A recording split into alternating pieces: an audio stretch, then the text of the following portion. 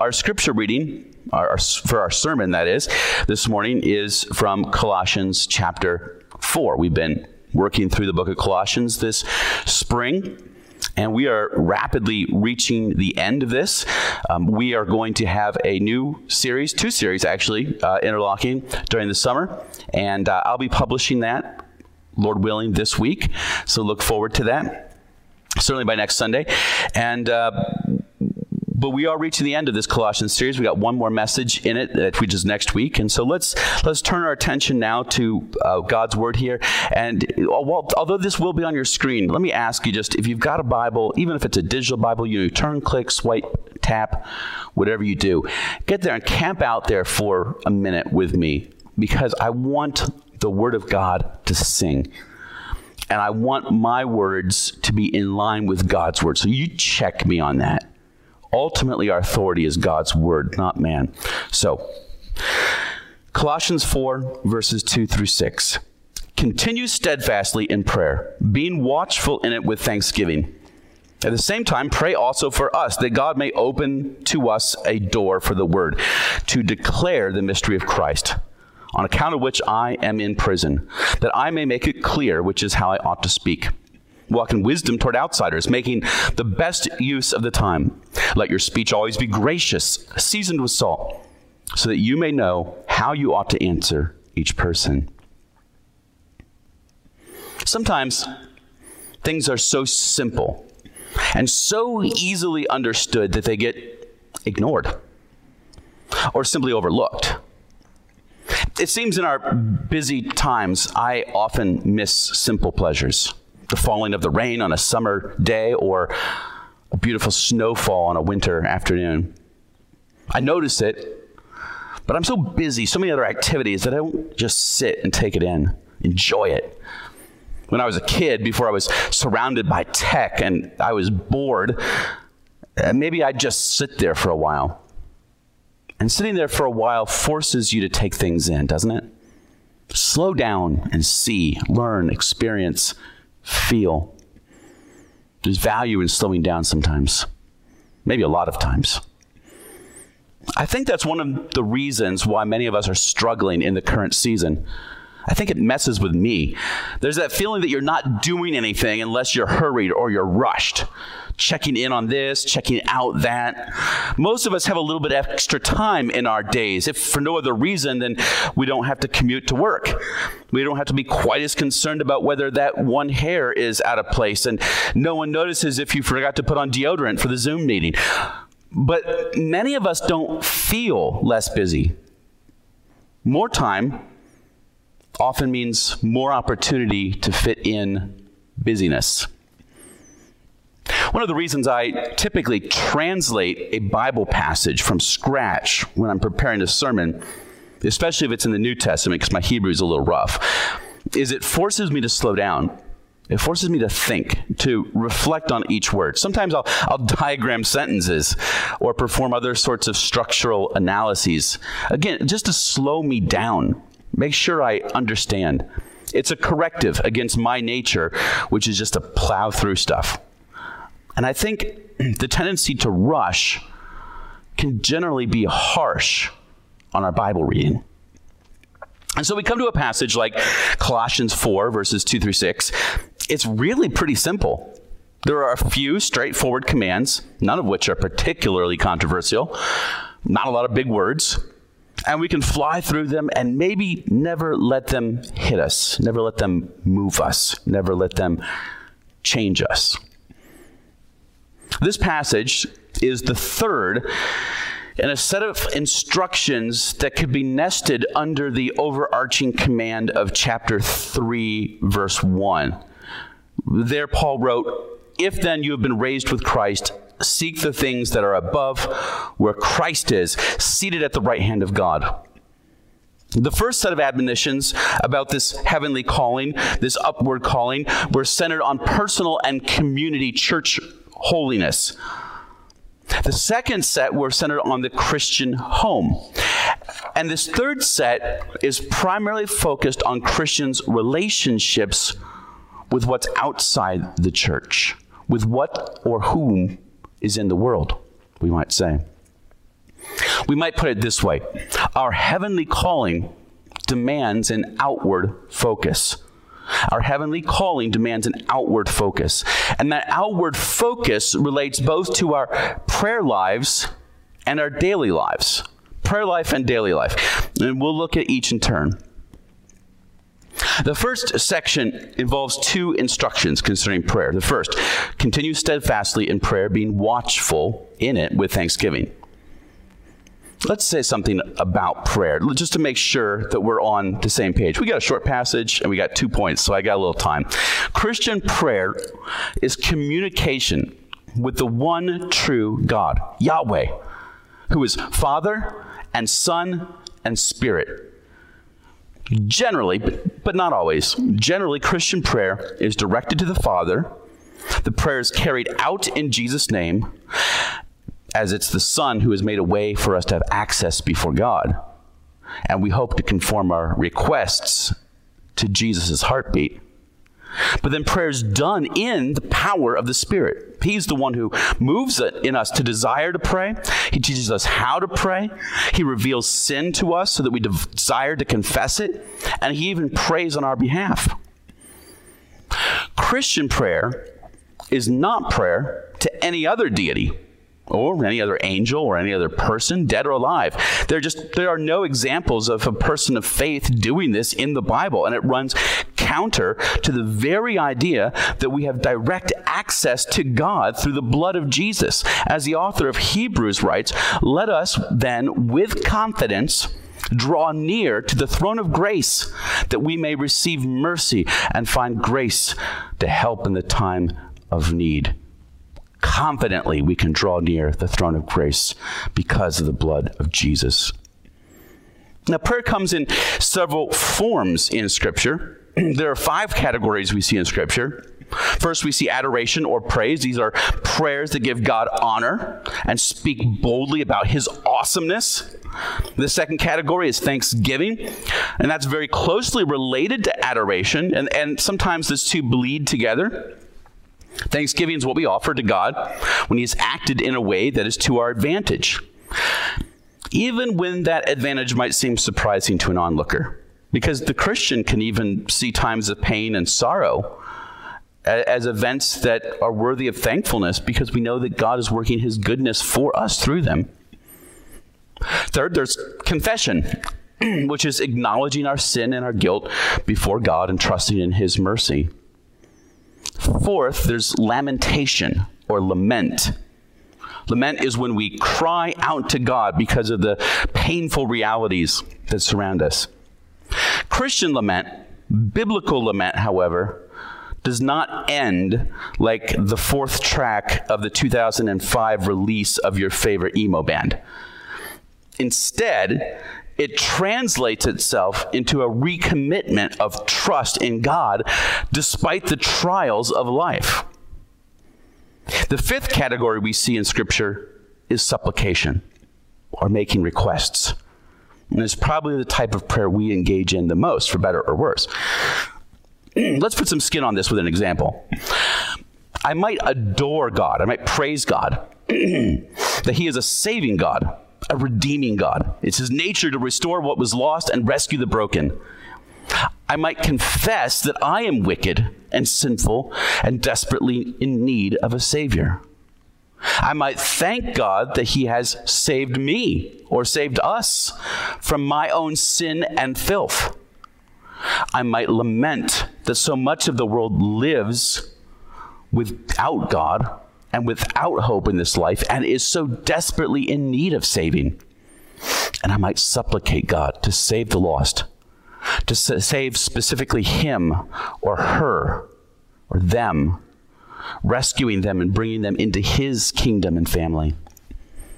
So do you understand these distinctions? I bring these up because the command is broad. Continue steadfastly in prayer. Paul does mention thanksgiving here, and I'll speak about that in a second, but the basic frame here is prayer generally. But the command does not merely mean we ought to pray. It means we ought to continue steadfastly in prayer. This characteristic of steadfastness or perseverance is often used in Christian devotion of the New Testament, in prayer, in following the apostles' teaching, in meeting together.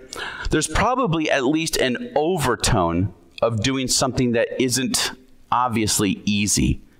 A sense in which the task that one is continuing in steadfastly might require some persistence or endurance. I was biking over the Veterans Memorial Bridge this week, and there's a point at which you realize this is just going on a little bit longer than I thought at first. And there's a temptation to let go, to glide, to walk. But you know that if you push and pump left and right, you'll get there, you'll make it, you get to the other side. And that seems to be the idea of prayer for Paul. It's not always going to be natural or easy, but we must push through that anyway. This should be both an encouragement and an exhortation for us Christians. It's an encouragement because many of us know all too well that prayer does not come easily. You're not alone. Paul expected it to be something that we had to persevere in. It's an exhortation, though, because you can't just write it off as something, I'm not good at that. That's something other people do. Something that's just, it's not my strength. Some people are prayer warriors. I wish I was, but I'm not, and I'm okay with who I am. You can't do that because that's sort of the point of it being something you have to endure. If people easily ran marathons, no one would run marathons. There's no Olympic event for running from our car to the bathroom after a long road trip. We're all pretty hardwired to be able to do that with a decent degree of effectiveness. No one is impressed by your 4.3 second C to B time. But if you run a marathon at all, people are mildly impressed, right? Why? Because it doesn't come naturally. You have to choose it, and you have to work hard at it.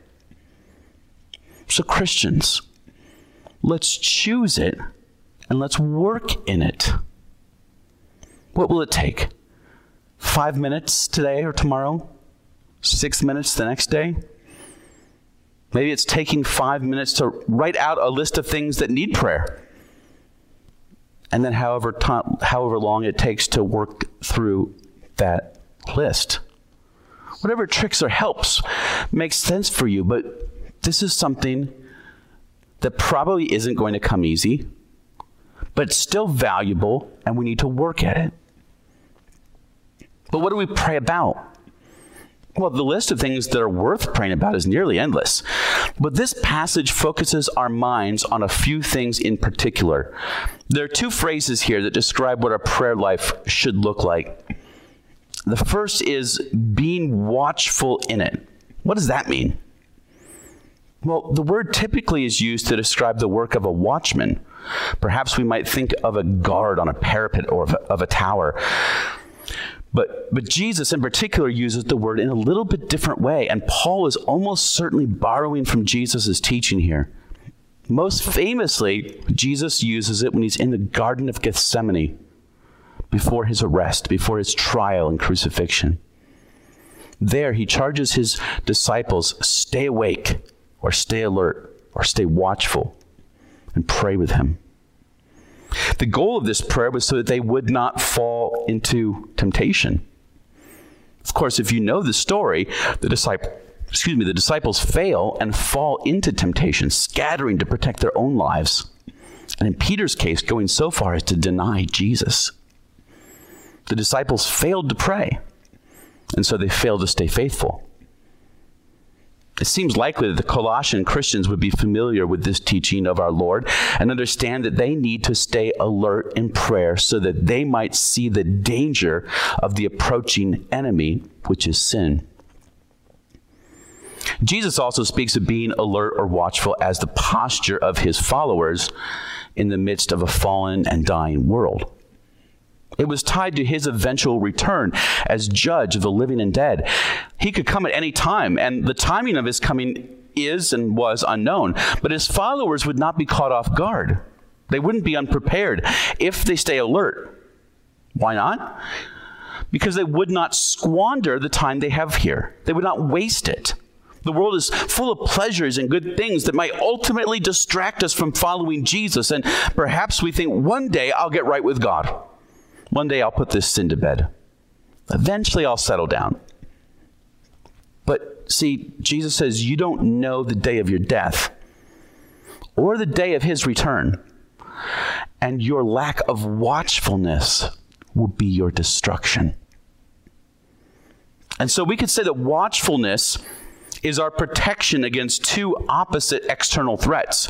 The threat of being tempted by sin to deny Jesus and commit apostasy, and the threat of meeting Jesus without a love and commitment to him. I assure you that it's a dangerous place to be. But though we endure a faithless and sometimes hostile world, a world that wants to take our eyes off Jesus, we persevere with thankfulness. I think Paul emphasizes thankfulness here because it can be so easy to lose sight of the good things that God has done for us in the darker hours, maybe hours like now. Imagine the soldier on guard duty. He's on shift overnight and he grows weary. He's tired. He's been deployed for too long and he's seen too much. It might be easy to forget all the mercies of God under such circumstances. But recognizing the mercies of God and thanking him for them is one of the ways we endure such hardships. But the external focus of our prayer lives in this passage do not end with the threats against us. So we read in verse 3, at the same time, pray also for us, that God may open a door to us, may open to us a door for the word to declare the mystery of Christ, on account of which I am in prison. Here, Paul was asking, even commanding, that the Christians in Colossae would pray for the gospel mission of Paul and his co-workers. Paul was hard at work. Heck, he was in prison for his work. But Paul understood that the success of his work was ultimately dependent on God and knew that the way to bring God's power to bear on this gospel enterprise was prayer. What door would God open for the gospel while Paul was in prison? Perhaps that Paul would be freed, but I don't think Paul was being that specific. If you know the letter to the Philippians, in that letter, Paul tells the Philippian Christians that he rejoiced in his imprisonment because the entire Roman imperial guard had heard the message of Jesus while and because he was in jail. I don't think Paul was so focused on his own freedom. He was focused on the opportunity for God's word to be proclaimed. And so that's why he says a door for the word to declare the mystery of Christ. The mystery of Christ is this idea that is permeated throughout this book, the idea that God's final plan to save sinners and fix everything that was wrong in the universe culminated in a single person, Jesus Christ. When Jesus went to the cross, he bore the penalty for my sins and the sins of all who trust in him and turn from their old lives. And he rose from the dead, and so he promises to raise us who believe to new life eternally with him when he recreates the universe. Further, Paul asks that they pray that I may make it clear, which is how I ought to speak. Notice he doesn't pray for the word to be effective or for him to be an effective speaker per se. That's in God's hand. He doesn't pray that he is persuasive.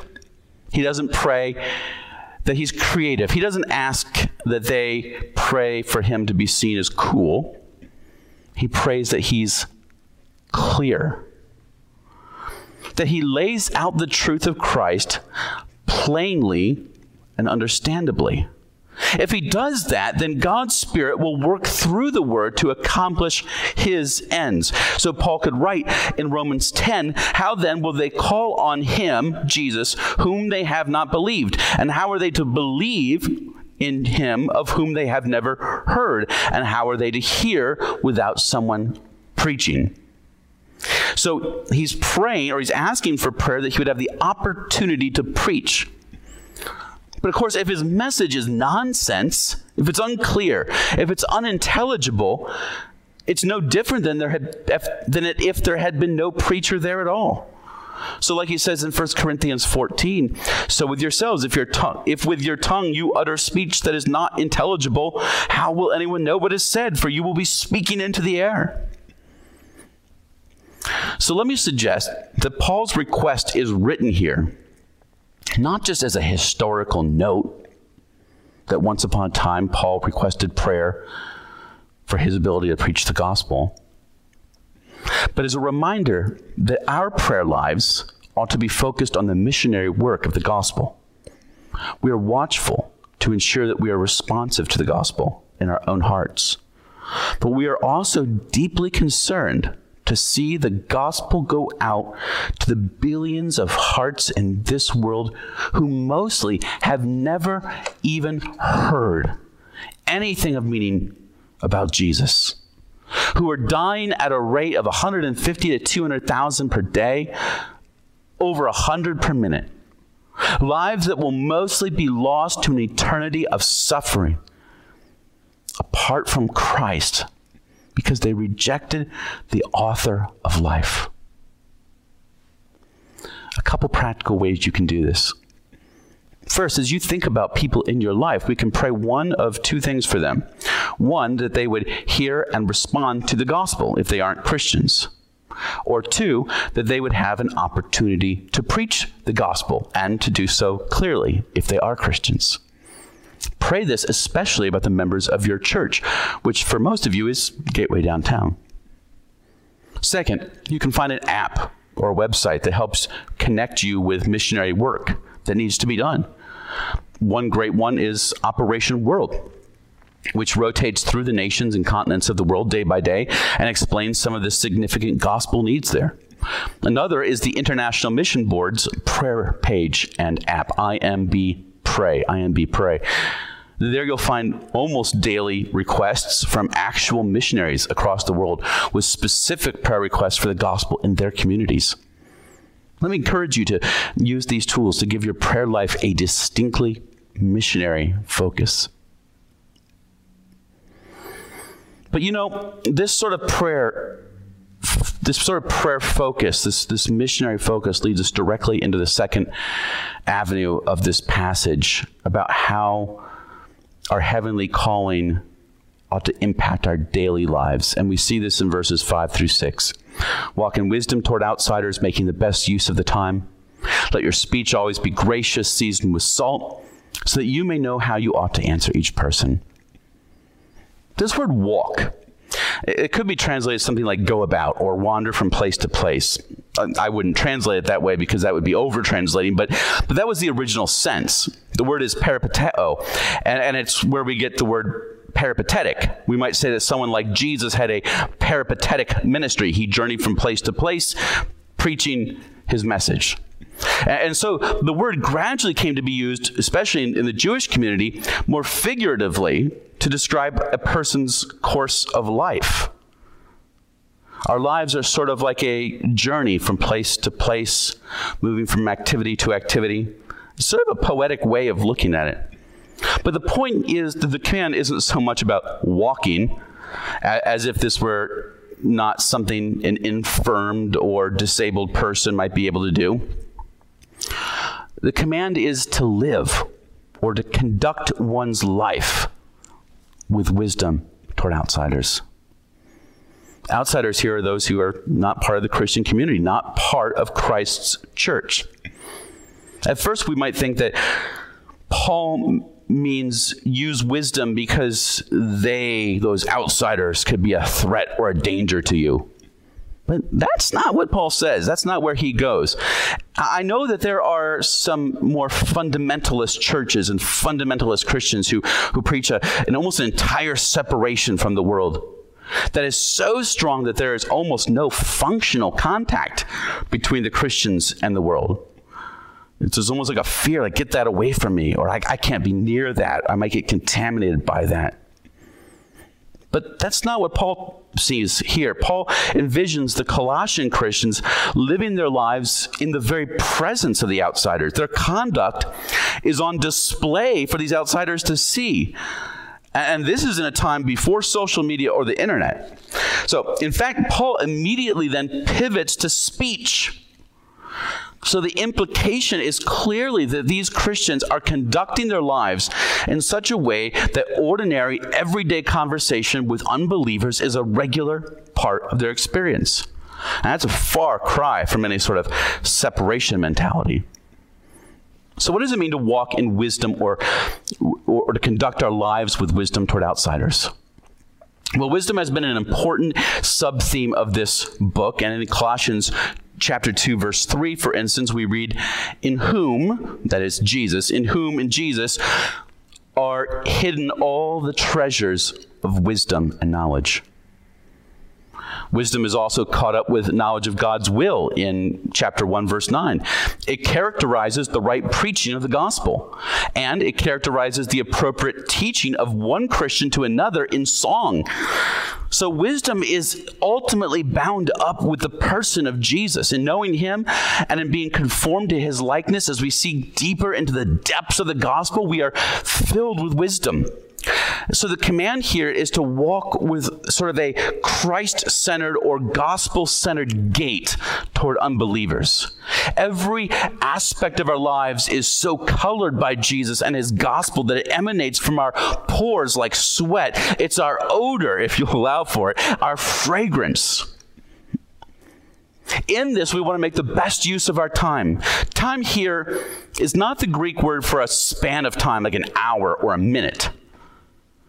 But it's the Greek word for a crucial moment, the decisive and opportune time. We can often look back on significant moments in our lives where it seems like things went off the rails, can't we? We look back and we think, I wish that could have been different. How would things have turned out if just that in that moment, in that season, I had done things differently? And we can do it in history. We might look at things like D-Day, or Constantine's victory at the Milvian Bridge, or the failed assassination of Adolf Hitler. Moments in time that decisively changed history. For Paul and for Christians, that time, that decisive opportune moment is right now. This season that we're in spiritually is that moment. We're in the midst of the last age of the universe as we know it. And every moment is like the most significant events in the history of the world, magnified beyond imaginable limits. We have this moment, and what we do with it will have eternal consequences. Not consequences for tomorrow, not consequences for next year, but consequences for eternity. How can you not waste it? Well, one key way to not waste this crucial moment is to open your mouth. Let your speech always be gracious, seasoned with salt, so that you may know how you ought to answer each person. Just as we are to pray for the missionary work of the gospel, just as Jesus has taught us to pray to the Lord of the harvest for laborers, so we are to live in such a way that we ourselves are the answer to that prayer. We are the laborers. Our speech ought to be gracious, which certainly means kind and respectful, but also undoubtedly means that our speech is characterized by grace, filled with grace, a testimony to the grace of God, which took a wretched and undeserving sinner like me and purchased my life for his own glorious aims. And yet, that speech should be seasoned with salt.